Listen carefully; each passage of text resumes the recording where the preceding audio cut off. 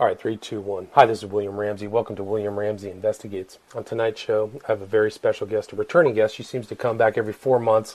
We've done a couple other shows regarding current true crime trends. She's in New York. Her name is Roberta Glass. She operates True Crime Report.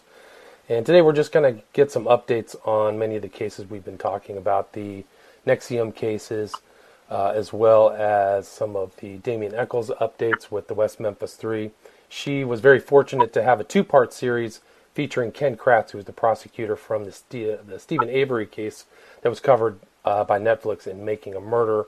And I featured one of those shows on there, so those are definitely worthwhile listening. So you can go to her YouTube channel at True Crime Report and check that out. But Roberta, are you there?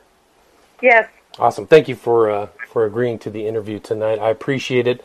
We've both kind of been following some of these updates that involve Bob Ruff's Truth and Justice. The most recent case that he's been dealing with is the Melgar case, that he believes the wife of, who supposedly killed her husband was unjustly convicted for an interest, kind of a unique kind of crime scene. But maybe that's where we can get started, is talk about that case and the recent updates. Okay. Well, he was on 2020, which was wild. We saw Bob Ruff, lifting weights in his shed, and saying that he gets all these cases from his audience, which it doesn't appear. They seem to come directly from the Texas Innocence Project. Interesting. Interesting. The other one was the Ed Yates case, and he was paroled, and of course, Bob Ruff took credit for, getting him out of prison when he was just paroled out of prison. Right, he was paroled. He was never exonerated, right? An important distinction, yes. But he kind of seemed to really, and that 2020 show was fairly recently, was within the last week, correct? Right, and there was a great moment where he says, I do open source investigations, and then he stopped himself and he said, and corrected himself and said, re-investigations. And of course I'm sitting watching it going, you mean you solved crimes, Bob? Is that what you're saying you do? Right. You solved crimes. I can't believe, I want his agent, A, who is his agent? How does he get as much attention as he does? And two, how do other people not think that that's ridiculous? Yeah, I mean, it's interesting that this is still ongoing. This Bob Ruff Truth is Justice is still kind of getting the limelight. And they did a real kind of an investigation, went to his hometown in Michigan, right? I mean, they really kind of spent some time with Bob. Well, it was a vanity thing. I mean, once you show him, lifting weights, and, Bob obviously wants to show off his muscle, like a vanity project. Right, they let him do it, too. Yeah, it's remarkable. Mm-hmm. And so, but the Melgar case, maybe we can go into the details. It was a case that took place in Texas. A wife was convicted recently, I think 2017 or 18, of staging a crime scene that the husband was, she claimed that there was a home invasion, and the prosecutors there came to the conclusion that she staged the murder of her husband of 32 years, a high school sweetheart. But it seems like Bob Ruff says there's no motive, but there was a motive. He had a $250,000, her husband had a $250,000 insurance policy, and that they were heavily involved in the Christian Science church. Jehovah's Witnesses, and that was there were serious consequences of shunning if they did get a divorce. So she might have felt that this murder was a solution to the problem. So Bob Ruff has been working on it, and I think he has found the exonerating piece of evidence was some type of blouse or something on the scene that he said, what was it? Did he say that it didn't belong to her, or that it was evidence that somebody else was there? Yeah, and I will give credit to my friend Meredith, who I sometimes do episodes with, and she said, that's a middle-aged woman's blouse. What does Bob think that blouse belongs to the perp? Right. First of all, let's think about how many women commit violent crimes. Okay, compared to men, I think I've heard anywhere from 20 to 30%. Right. So chances of and then the chances of it being like a middle-age perp. But yeah, crazy. So the unsub being like some middle-age. But what was interesting about the Sandy Melgar case is that her memory got better as time went on, and that's not how it works. Right, and she said that she couldn't remember anything that happened that night, right? So she somehow, seizure, and someone else who was just looking into the case, she was found in her own. This is so gross, but feces. And someone said to me, "Well, did she really have to go that far?" And I said, "Look, she's a nurse. They're very comfortable with that stuff. Of course, it's like a great thing to do to sell it that you've really been trapped and you can't get up and you're tied to a chair. Yeah, right. So, and the staging was elaborate. She was supposedly tied in the closet that then had a chair that was pulled up to prevent her from leaving. Yeah, so. But the other funny thing is that they had, I think, a video of the neighbor. And instead of being like excited, oh, you have the neighbor has a camera, oh, we can catch this perpetrator, she just seemed like not excited at all and maybe a little worried that her story would fall apart when they didn't find anybody, any kind of movement or anything, right? Yeah. And, I mean, there was also other evidence in the closet that indicated her husband had been, like, there was blood spatter, too, right? I don't know. I haven't been following this case as closely as as other friends have. Gotcha.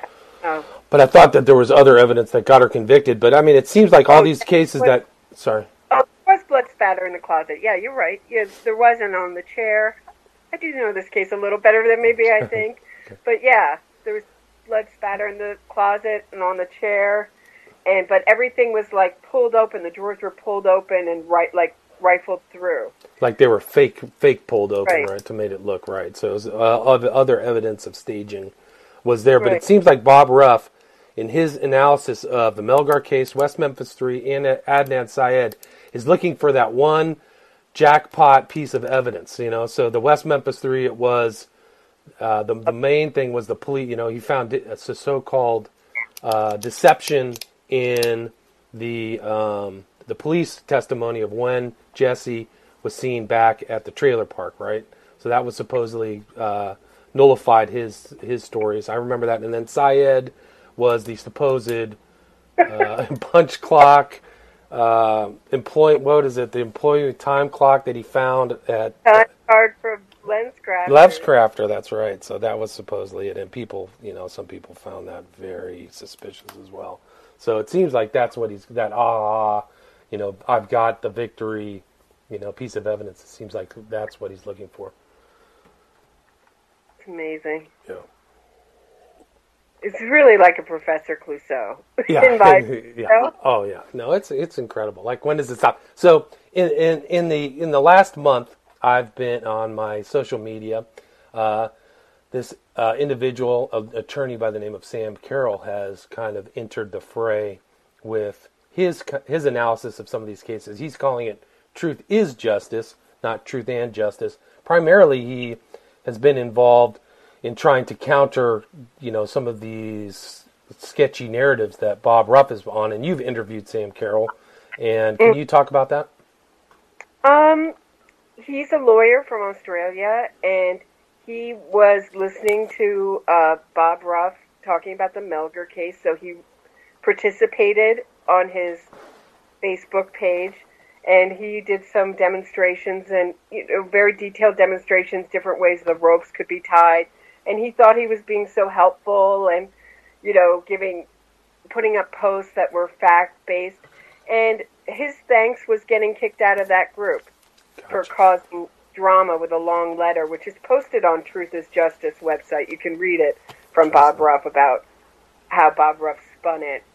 But really, anyone who's not supporting Bob Ruff's ego or this sort of innocence fraud narrative will be eventually kicked out of his group. Gotcha. So it is not a group for dissent. Dissenters are kicked out, exiled. Excised. Right. Gotcha. Yeah. And, which, they don't like that. I remember, during the West Memphis 3, the Bob Ruff Army comes along. It's not just Bob Ruff. Like, I had this whole horde of, kind of clueless people come to my page and, insult me. And one guy literally came close to threatening me, like, where do you live?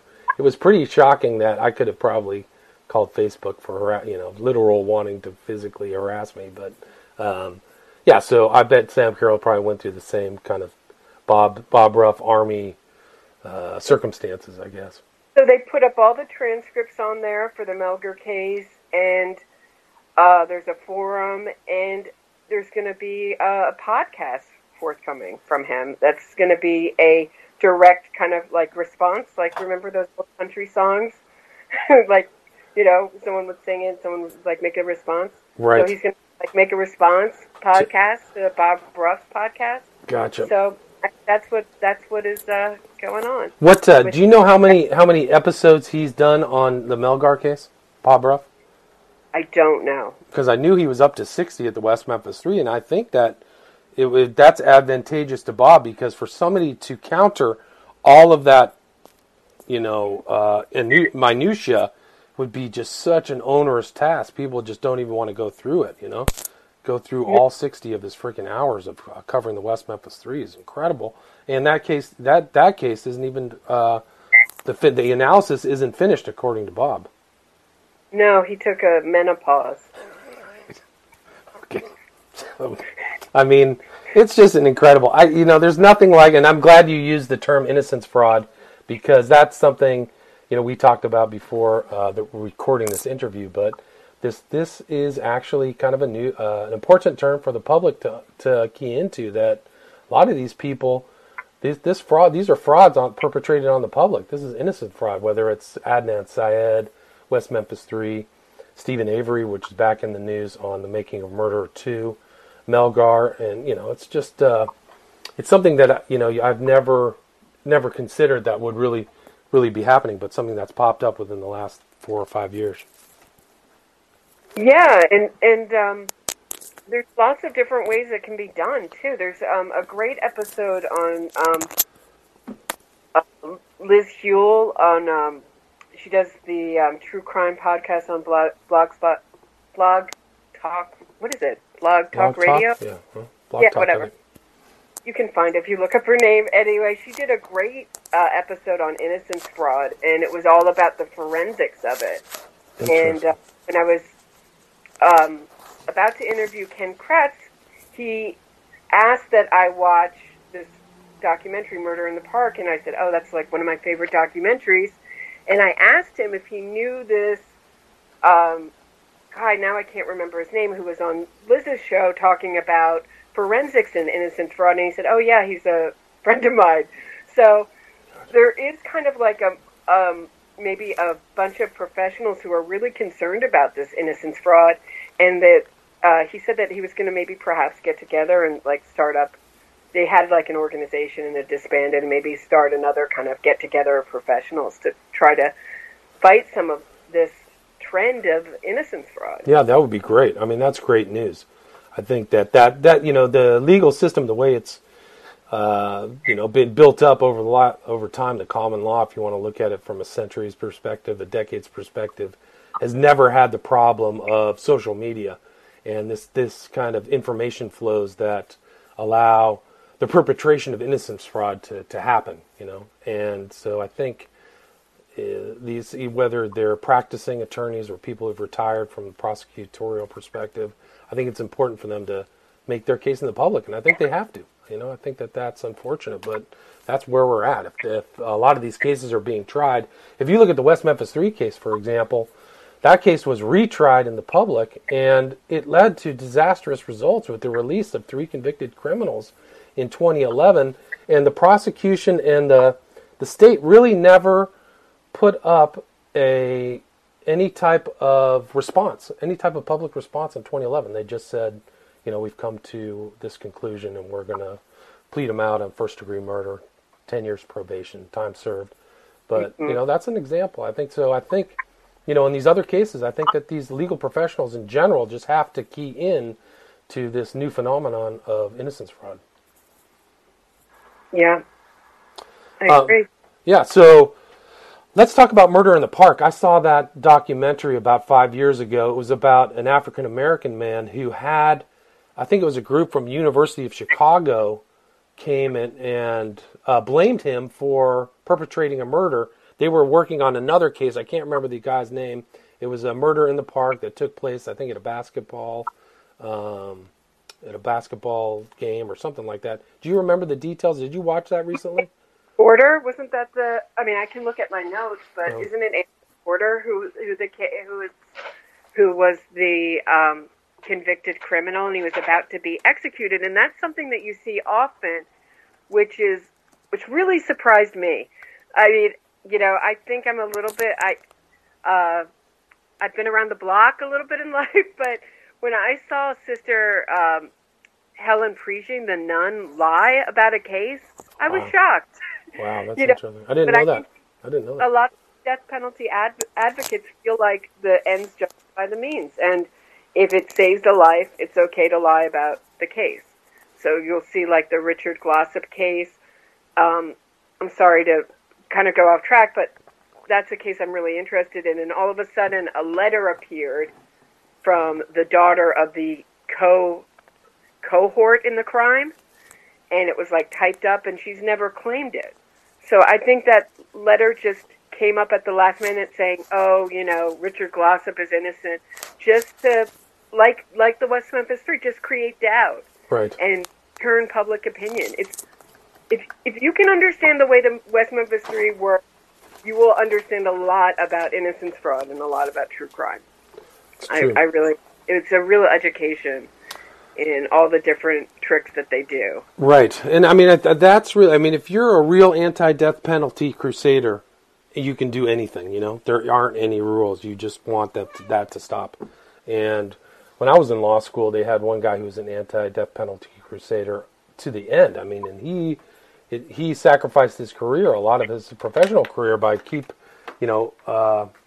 just keep getting involved in these cases and really trying to keep these people from being, what the state wanted, which was to, put them to death. And it was I can't remember the guy's name. I wish I could, but he was somewhat well known in that milieu, that kind of environment. But yeah, it's the case of murder in the park was Anthony Porter, and the guy who got fingered was Alstery Simon. That's the right. Guy. Name. And supposedly confessed, but it was through Northwestern University. It was the Medill School of Journalism. So they had all of these college students trying the case and coming up with this.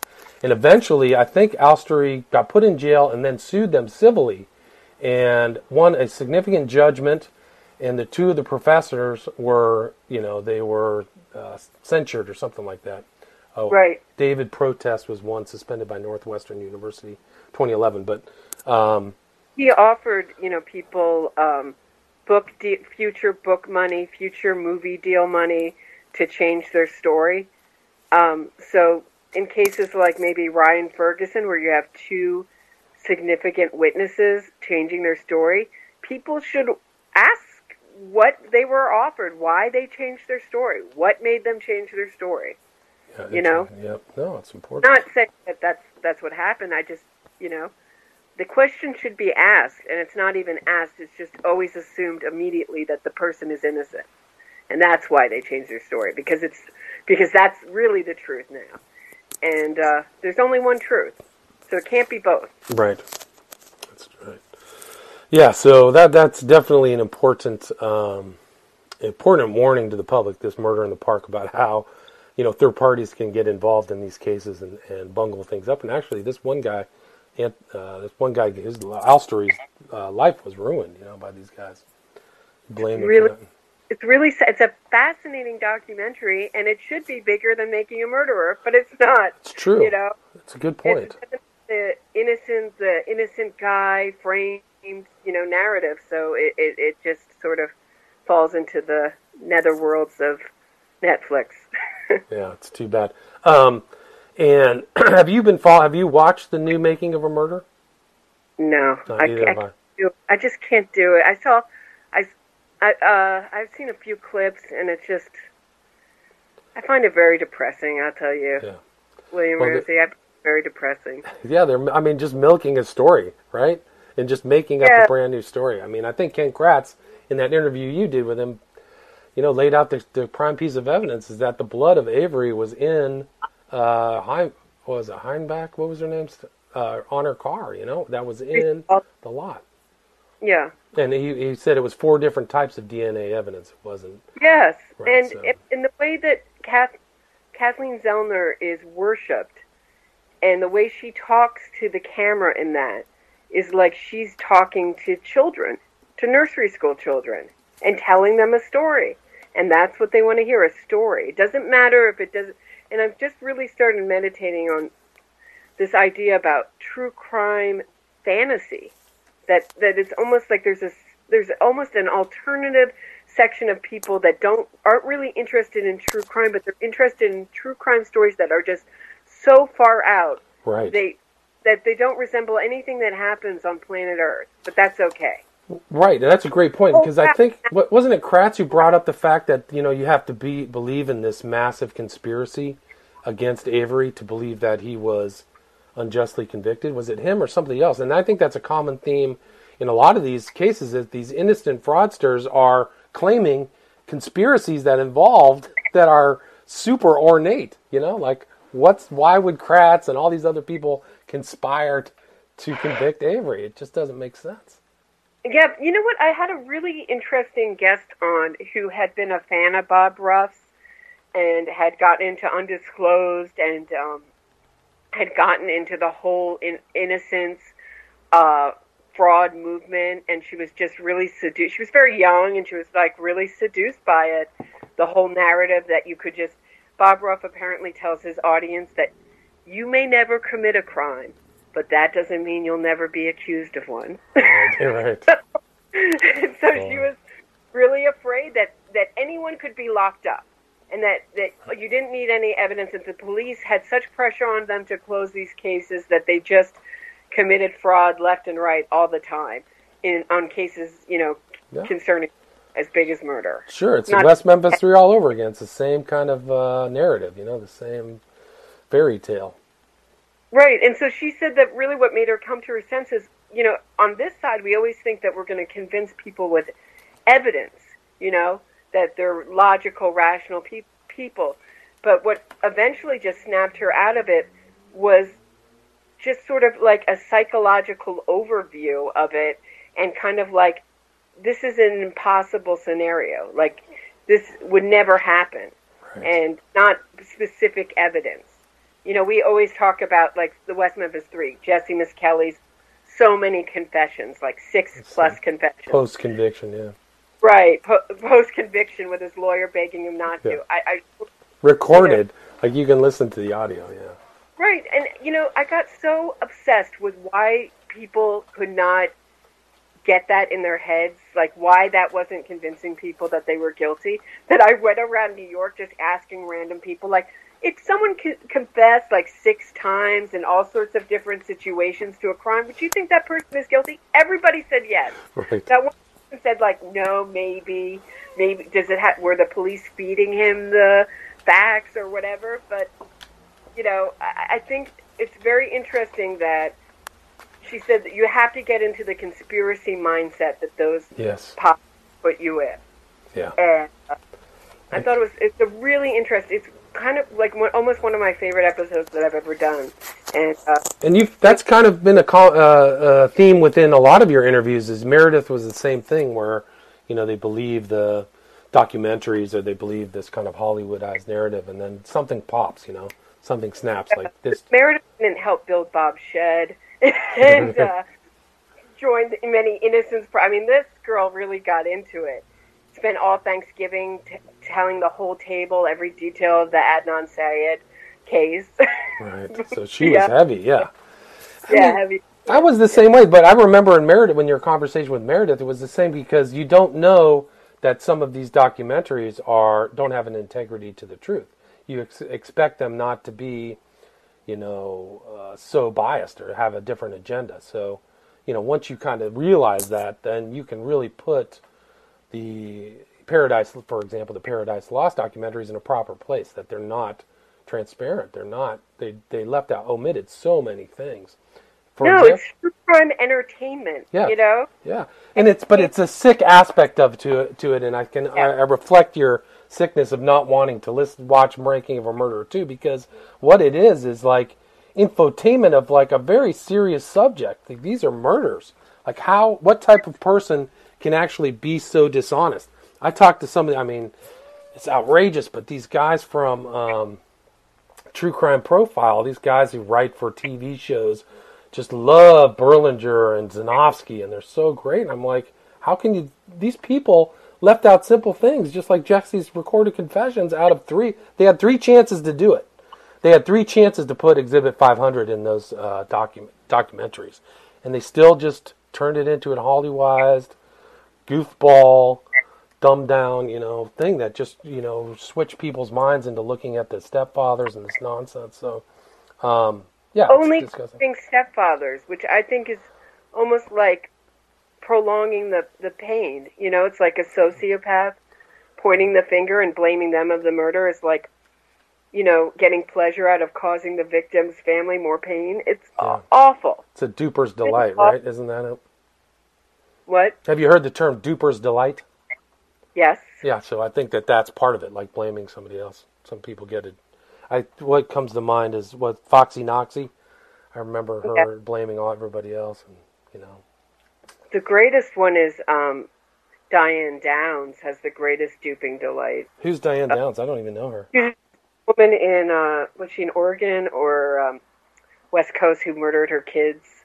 She took them on the long back roads. She can never say why she was there. She was taking them long, and she shot them, and then she drove like 1 mile an hour to the hospital, shot herself in the arm, drove 1 mile an hour to the hospital. I think I vaguely remember that, yeah. Small Sacrifices. Ann Rule, I think, wrote a book on it. Oh, that's terrifying. Yeah, so it's bad. Interesting you brought up Zellner, because I think it was you. Was it you who told me about Larry Eiler? One of her earlier, representations? Do you remember? It must have been somebody else, because Larry Eiler is interesting because he was a multi-jurisdictional gay killer, and it kind of tied into when I was reading his kind of story that Zellner was involved in, I was like, this is my Smiley Face Killers documentary. It's basically the same type of idea, the kind of person who I believe is perpetrating these kind of murders of young men throughout the United States and the world. I think there's different people doing it, but this guy, Larry Eiler, was represented by Zellner, and it's a crazy story. Yeah, that is a crazy story.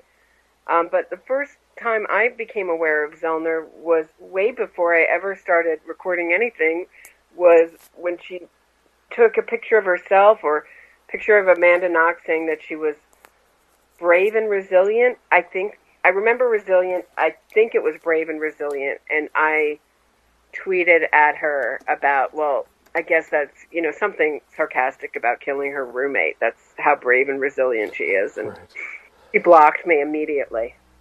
I bet. I'm not surprised. She probably didn't want to hear that story. And Knox has to be added to that list of Innocence fraud, right? Yeah. So the list is long. And Knox looks like she's coming back, it looks like she's pouring money into PR. And there's all of a sudden all these videos showing up on YouTube about how innocent she is, done by other true crime people. It's very odd. It just seemed like the money dried up for a while, and it seems like it's been poured back into her, making her narrative that she's all innocent. And now she's going to have her own podcast. And wow. She really is a disturbing figure. And very disturbing. And yeah, I think she made it. I think her book that she wrote sold handsomely, didn't it? I have to look and see, because I think she made some money off that book. Got tons of money for it. So even if it didn't, the figure that she got was in the millions for it. Yeah, I think you're right. Yeah, crazy amount for just speaking about her horrible time, and it's just it's crazy. The story that we hear in America is so different from the story that the Europeans heard. You know, she really sewed up all of Americans' press, which seems like that's very. I mean, I was thinking about the West Memphis Three, and has there been one mainstream article that has been slightly skeptical about the West Memphis Three? I don't remember one. Do you? Maybe there was a recent one where they said they murders he probably didn't commit, like they qualified it. So I saw that was one recent one, but no, there's been other writers on the subject who've questioned it, but no mainstream, and it's always the same. The intro is Damien Echols, put in jail 17 years for a crime he didn't commit. You know, it's the same line. It's almost like these guys aren't doing any research when they're looking into the West Memphis 3 at all. It's embarrassing. And don't even try to question the writer like I did with that Vice writer. You know, she wrote me back, "You're an idiot if you think Damien Echols is not innocent, you know, is guilty. You're an idiot." I couldn't believe that. I know, it's such a joke, too. These people don't know what the word guilty means. He's currently guilty. He's currently guilty of law. I repeat that over and over again. Like, why, if he has such great evidence, why doesn't he just put it in court and get out? If I got busted stealing 2 candy bars from 7-Eleven and it was unjust, I can assure you I'd be putting all the evidence in to make sure that I didn't have a conviction for, you know, misdemeanor theft or something like that. Like, I'd be working my butt off. Like, this is a joke. It wasn't me. So if this guy has a child killing conviction, stealing 2 candy bars, you know what would happen? No. Is I would be tweeted nonstop about what a degenerate thief you are, and how dare I align myself with you, and how immoral you are.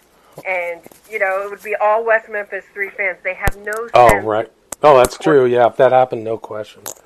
Because, you know, Ken Kratz and his problems, never mind that he admits them and face them, which is really my issue with, you know, things of that, is the denial and the lying and the not dealing with it just perpetuates it. Right. And I mean, I think that's one of the things is they really went after Kratz's character as, you know, something that minimizes Avery's guilt, right? They still are. They're saying he's, you know, like just, you know, they just exaggerate it. Exaggerate, right? You know, wasn't he was like in AA or something like that? I forgot. And troubled. And there's many troubled people. He's an awesome lawyer, and I happen to have liked him a whole lot. And he's the only person that's ever worried. He was really mostly concerned not so much about the hate that he would get, but about his wife, and that was really touching. So, yeah. I mean, not a lot of people are sympathetic to lawyers, but a lot of these guys get in positions that are very difficult, you know. And I think it's unfortunate for him what these Making of a Murderer people did in making him the big baddie. You know, what did you title your talk about the most hated man on the internet? I don't think that's too much of an exaggeration. Yeah, and like I told you, now I'm the second most hated person on the internet for interviews. But did you get a lot of flack for that? Excuse me? Did you get a lot of pushback or flack for? I got. Yeah.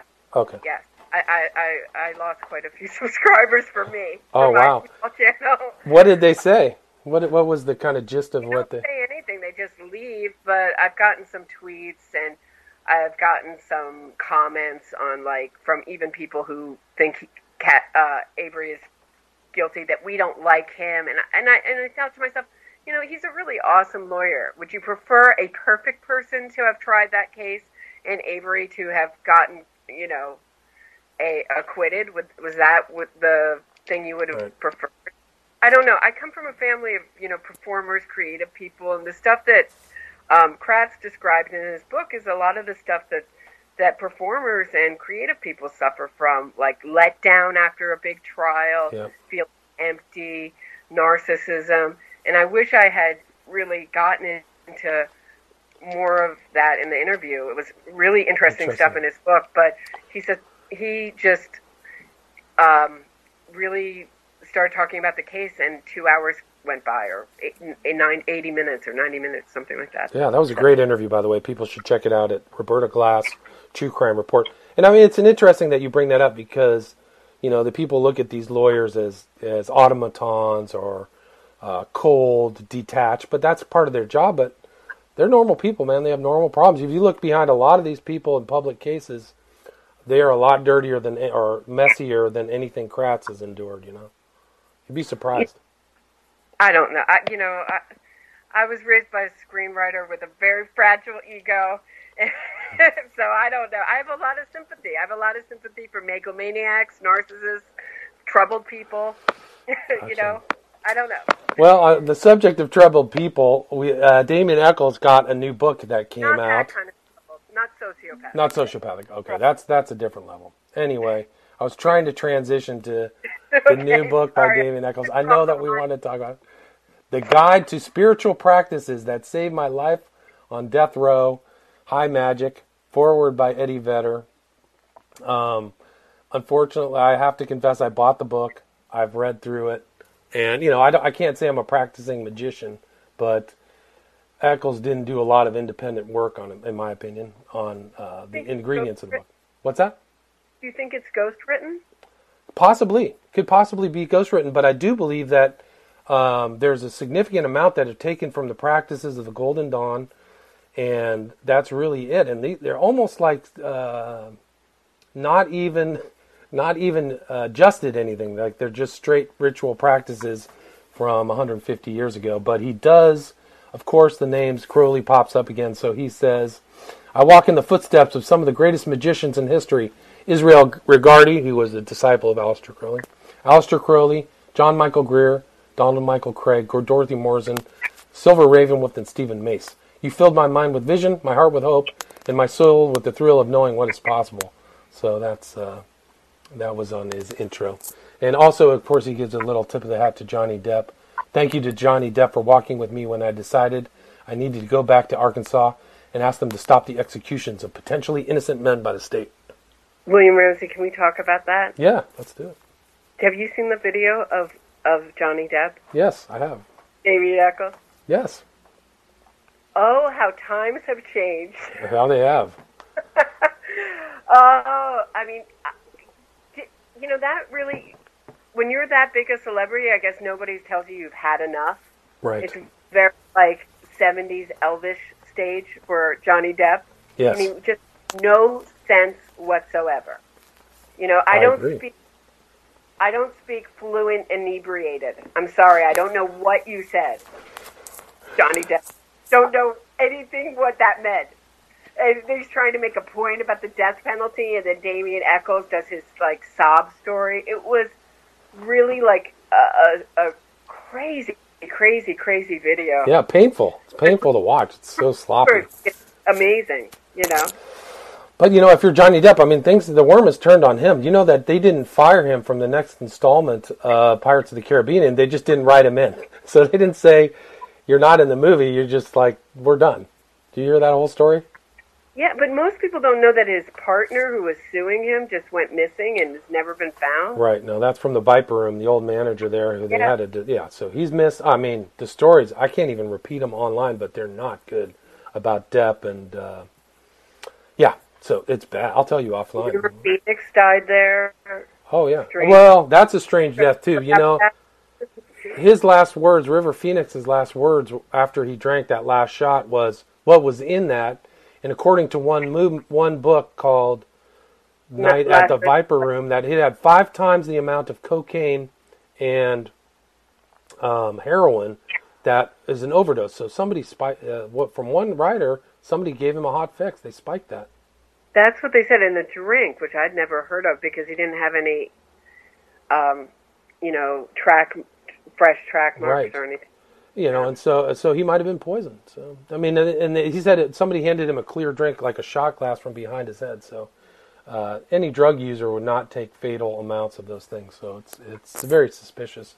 And there's all his friends with Hunter S. Thompson, the stories of him. There's multiple stories of Hunter S. Thompson in snuff films that are extremely unsavory, and so Depp's Hunter S. Thompson treated women was awful too, and the way Johnny Depp seems to treat women just the same terrible way. Are terrible. It's really terrible treatment of women, and going back to some of his earlier relationships, people are reporting Yeah, not good.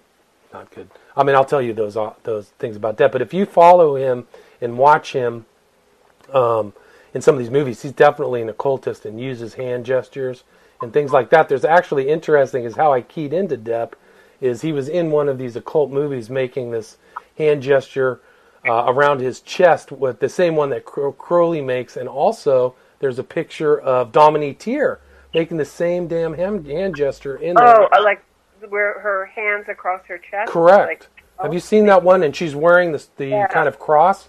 It's almost Yeah. the same thing as Crowley wears. And so I've seen Depp make that in the movie as the one with, oh, Lord, I can't remember her name.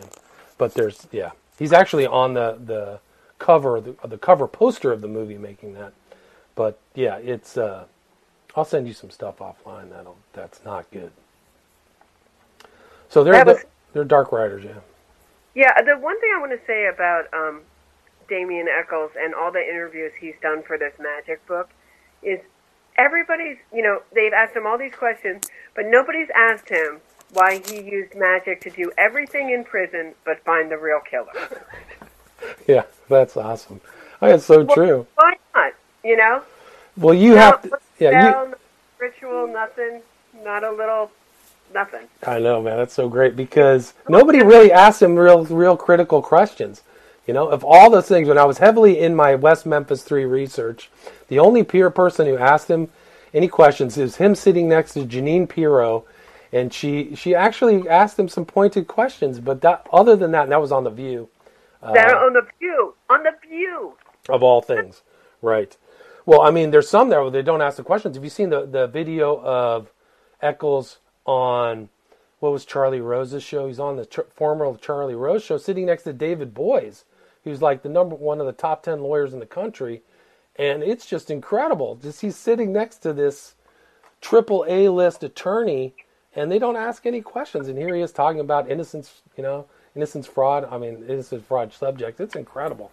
Some of those videos, really, if you know the truth about the West Memphis 3, it's just off the charts. Yeah, so I was hoping in his book, this magic book, there would be some kind of, secret kind of coded message like Crowley would put in his writings about how to abduct and kill 3 8-year-old boys, but I couldn't find any. No. No, it's only about how he used it to survive prison. Right. And it's really scary that, I think this is really negative. I'm not, I'm an atheist. I'm not a faithful person, unfortunately. I wasn't given that gift. But,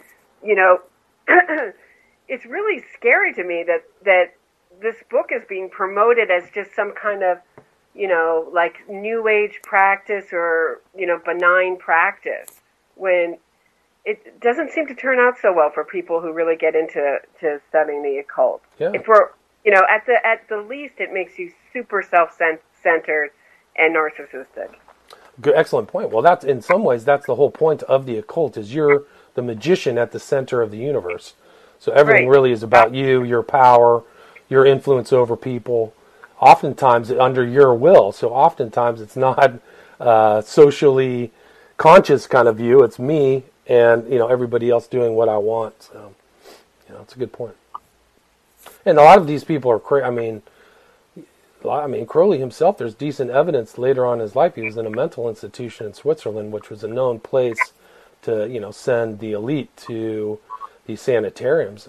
Both, who was it? The diarist Anais Nin talked about it, and also Henry Miller, who wrote Tropic of Cancer, both said that Crowley was in a mental institution. Nobody talks about it, And Damien Eccles was in 3 institutions we know before the murders in 1993. So a lot of these occultists aren't, there's a correlation of people not being of sound mind. So yeah, the occult is not positive. It's bad. And one of the things that's bandied about in the West Memphis 3 case, and I just heard it in the interview Bob Ruff had with Jesse's attorney, was the so-called, there's no such thing as the occult influence on crime, which is the Lanning Report. They always repeat the Lanning Report. It keeps popping up. You did a great episode with Ken Amin. Yeah, really good. That was fantastic. I read it, and then I listened to your episode, and I understood it a lot better just from listening to that. That's excellent. Well, yeah, I mean, it's important to look at because they're repeating this stuff in the landing report that isn't there. So it's kind of like the empty envelope trick where you say, oh, yeah, Ken Lanning, this authority at the FBI, discounted that. And I've actually heard people on True Crime True Crime Profile also repeat the landing report and just keep stating this statement about the landing report that is patently false. You have FBI agents saying that. So the same thing that Jesse's attorney said, his name I can't remember right now. But yeah, so, you see that my part of my research is all about the occult, and everything I look into, it's pernicious, Pernicious to the practitioners as well. You know what I was going to ask you? Do you think that public opinion has shifted on the West Memphis Three since you wrote your book? I think it's slowly shifting, yeah.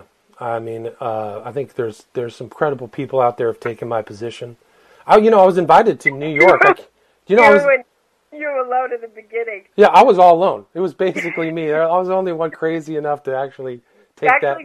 Cult too, and I knew you were right. You know what I mean? You just can't. I don't know why people were so afraid to say that Damien Echols believed in the occult.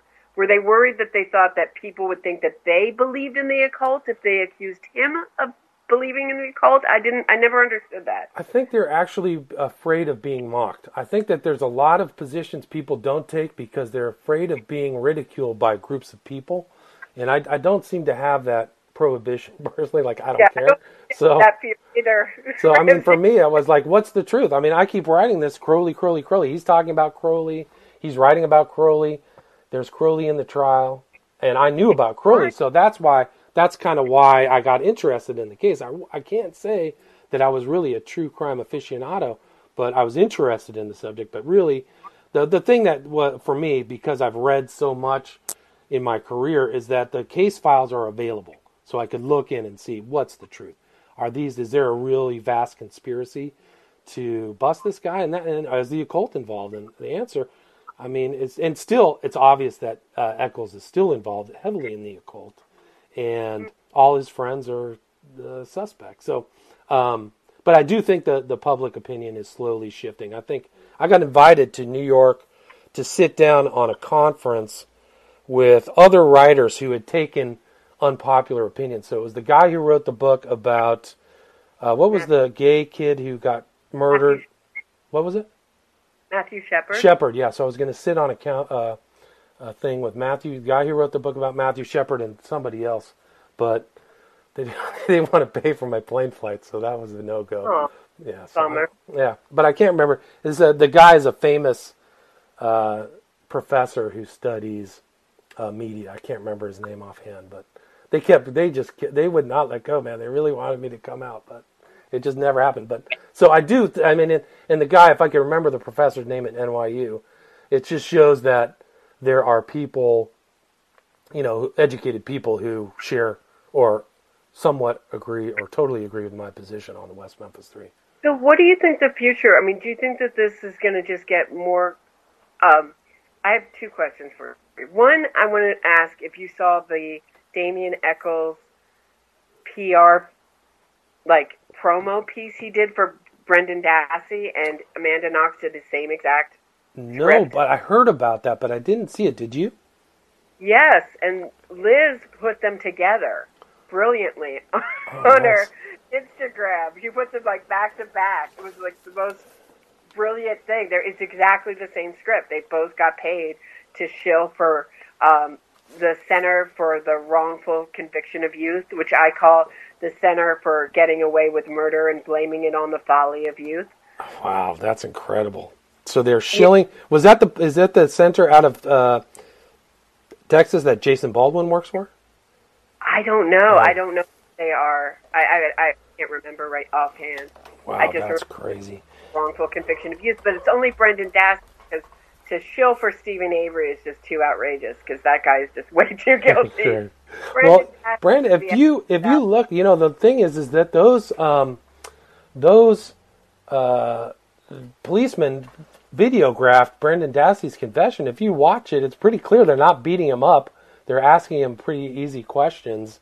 It's not this whole, coerced, forced confession that they would like you to believe.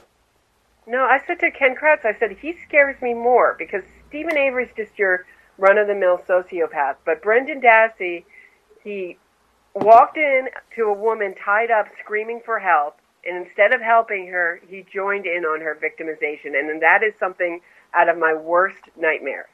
That Sick. scares the living daylights out of me. I want that guy never to be released from Yeah, I think they should get the same treatment that they gave her. They should be put to death. I don't know why those, for me, that's eye for an eye stuff, and that's the most brutal, violation of a human body, so I don't think, for me, it's Old Testament. I don't know why they're breathing air, so sad. Yeah, it's really, it's awful, and Ken Kratz brought up the point that he brings up rape, before the police do. So. Oh, right. So Dassey, when he's bringing up the subject of rape before the police ever questioned him about it, right? Right. Yes. Right. So that's fascinating too. So, Yeah. So, what's your second question? For him. Then you have two questions. Oh, my other question was I guess is this going to just get worse? Right. Before it gets better, is it going to get crazier? Are we going to see more wild sort of documentaries? Is it just going to? Are people just going to see the money machine that this Innocence fraud is, and it just keep doing? Is there going to be any limit to it? That's a great question. I think that you're going to see two camps separated, where people like this Hollywoodized, sensational version of these court cases, and then other people who are outraged by the kind of dishonesty and lack of integrity in a lot of this innocence fraud. And what's disgusting is the money. Like Bob Ruff has employees and stuff like that. Like he's making money by doing these, distorting the record of these cases. So right. He accused me of trying to unmonetize. If anything, I lose money. I make no money doing this. Right. None. Well, that's the common retort by a lot of these guys is you're a book peddler or you're making money critiquing them, right? Which is, I don't know. You have to have a lot of views to make money. Yeah, I think it's really hard for them to understand that we do this out of a sense of justice, a sense of righteousness. Not, Sure. I was outraged by the West Memphis 3 when I figured it out. There was a lot of head scratching and going down all these pathways that turned out to be dead ends. But when I came back to the conclusion, I was like, "Oh my God, this guy's a child killer," So, yeah. And I think my last sentence in my book was, "You've been warned." That was it. By putting all that information out, that was not what was omitted in all these different narratives, all the different documentaries. So. It's really, Eccles and Knox have that in common, that they're really a cult of personality. It's not even so much about the facts of the case, it's just people like them. Right, if they look at them, they overlook the facts of the case. And I think you, in one of your more recent interviews, talked about the Syed cult of personality, that these are all kind of personality cults around these people. And at some point, these people who committed the crime saw an opportunity. I can just roll with this. At some point, they can roll with this kind of avalanche, a snowball that turned into an avalanche of people who are willing to move along with them in this innocent fraud and give them money. I mean, the amount of money that the West Memphis 3 raised is off the charts. $10 to $20 million. It's off the charts. The woman that I interviewed who was, into this for 2 years, the amount of money she gave as a waitress would blow your mind. I don't even want to know. I don't want to know. Blow your mind. And for people who don't know, there is a picture of Knox and Damien Eccles together hugging one another and both smiling. Like it's a really creepy pic. When I saw that, I freaked out. Like, whoa, this is off the charts. Yeah, they all seem to want to hang out with one another. If I were innocent, I would not want to be anywhere near Amanda Knox or Damien Eccles. Yeah. Like, I would run so far away from those kind of people. Ryan Ferguson, too, hangs out with Amanda Knox. Oh, God, it's so crazy. Yeah, it's really cool. It's a crazy world. But I do think, to kind of go back to one of your questions, is that there is a group of people coalescing, trying to counter this. And just like you said, Ken Kratz is working on that, too, of countering these dishonest narratives that people are talking about, and people who are making, it's a new phenomenon where they're making a career out of creating conspiracies around all these cases. It's crazy. That are finished, that are Finished. over, solved, right. Gone, tried, convicted. Right, and I go back to one of your earliest podcasts where you said West Memphis 3 solved. It's like we've already done this. This is. I mean, the West Memphis 3 are unusual because they're double convicts. They were convicted in 93 or 94 and 2011. So it's crazy. Right. Anyway, we're past 50 minutes. Is there anything that where can people find you on social media and YouTube? I'm on Twitter at Roberta Glass Pod, and I am on YouTube, Roberta Glass, all one word. Cool. And you're mostly on Twitter and YouTube? Yeah, my personal Facebook is up if you want to friend me on Facebook. Cool. Talk true crime. I'm always up for talking true crime. Anybody wants, awesome. And my email address is up on my YouTube page. Anyone who wants to email me and talk true crime, I'm always up for it. Awesome. I like to talk, as you can see. Well, guys, if you get a chance, go to Roberta Glass True Crime Report on YouTube. Subscribe.